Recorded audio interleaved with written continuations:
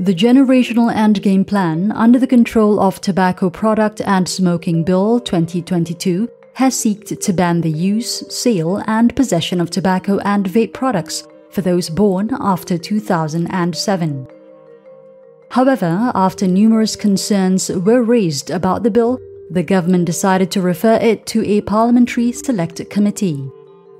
According to a community health specialist, the PSC reviewing the GEG bill should scrutinize the matter holistically, including considering tobacco harm reduction strategies and the illicit cigarette and vape situation. Dr. Sharifah Izzatwan Puteh of University Kebangsaan Malaysia said there was a need to have separate laws for vaping rather than lump it together with GEG. Sharifah raised concerns that the GEG bill in its current form could lead to a proliferation of illicit cigarettes and vape products as well as missed opportunities where THR strategies were concerned. Harm reduction is considered something novel, quite new. It may play a role in helping a few recalcitrant smokers switch to a less harmful alternative and reduce overall harm. This is being done in a few developed countries, of course with under regulations, including the UK, US, Japan, New Zealand, Australia. She also called for a separate legislation for vape products which was considered less harmful if properly regulated. It is an aid to switch to a less harmful product and in the end an aid to stop smoking among recalcitrant smokers. It is not meant for non-smokers, for those under 18 years of age.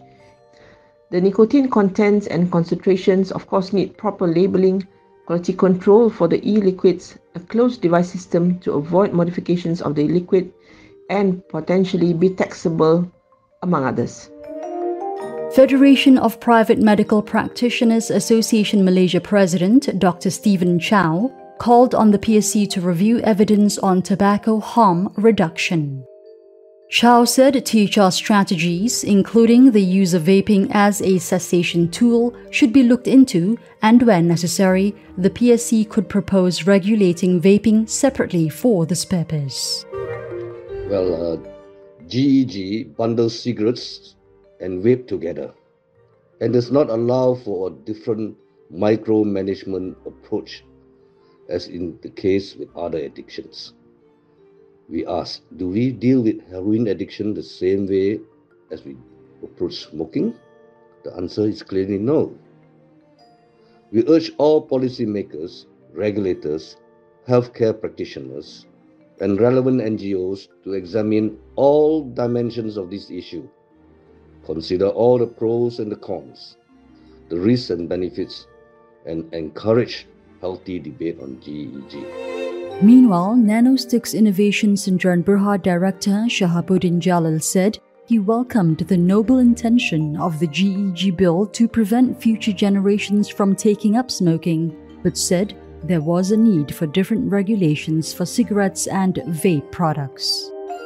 Namun begitu, kami merasakan rang undang-undang ini perlu diasingkan di antara GEG dan pengawal seliaan rokok elektronik dan bukan disatukan ataupun dibandelkan seperti sekarang.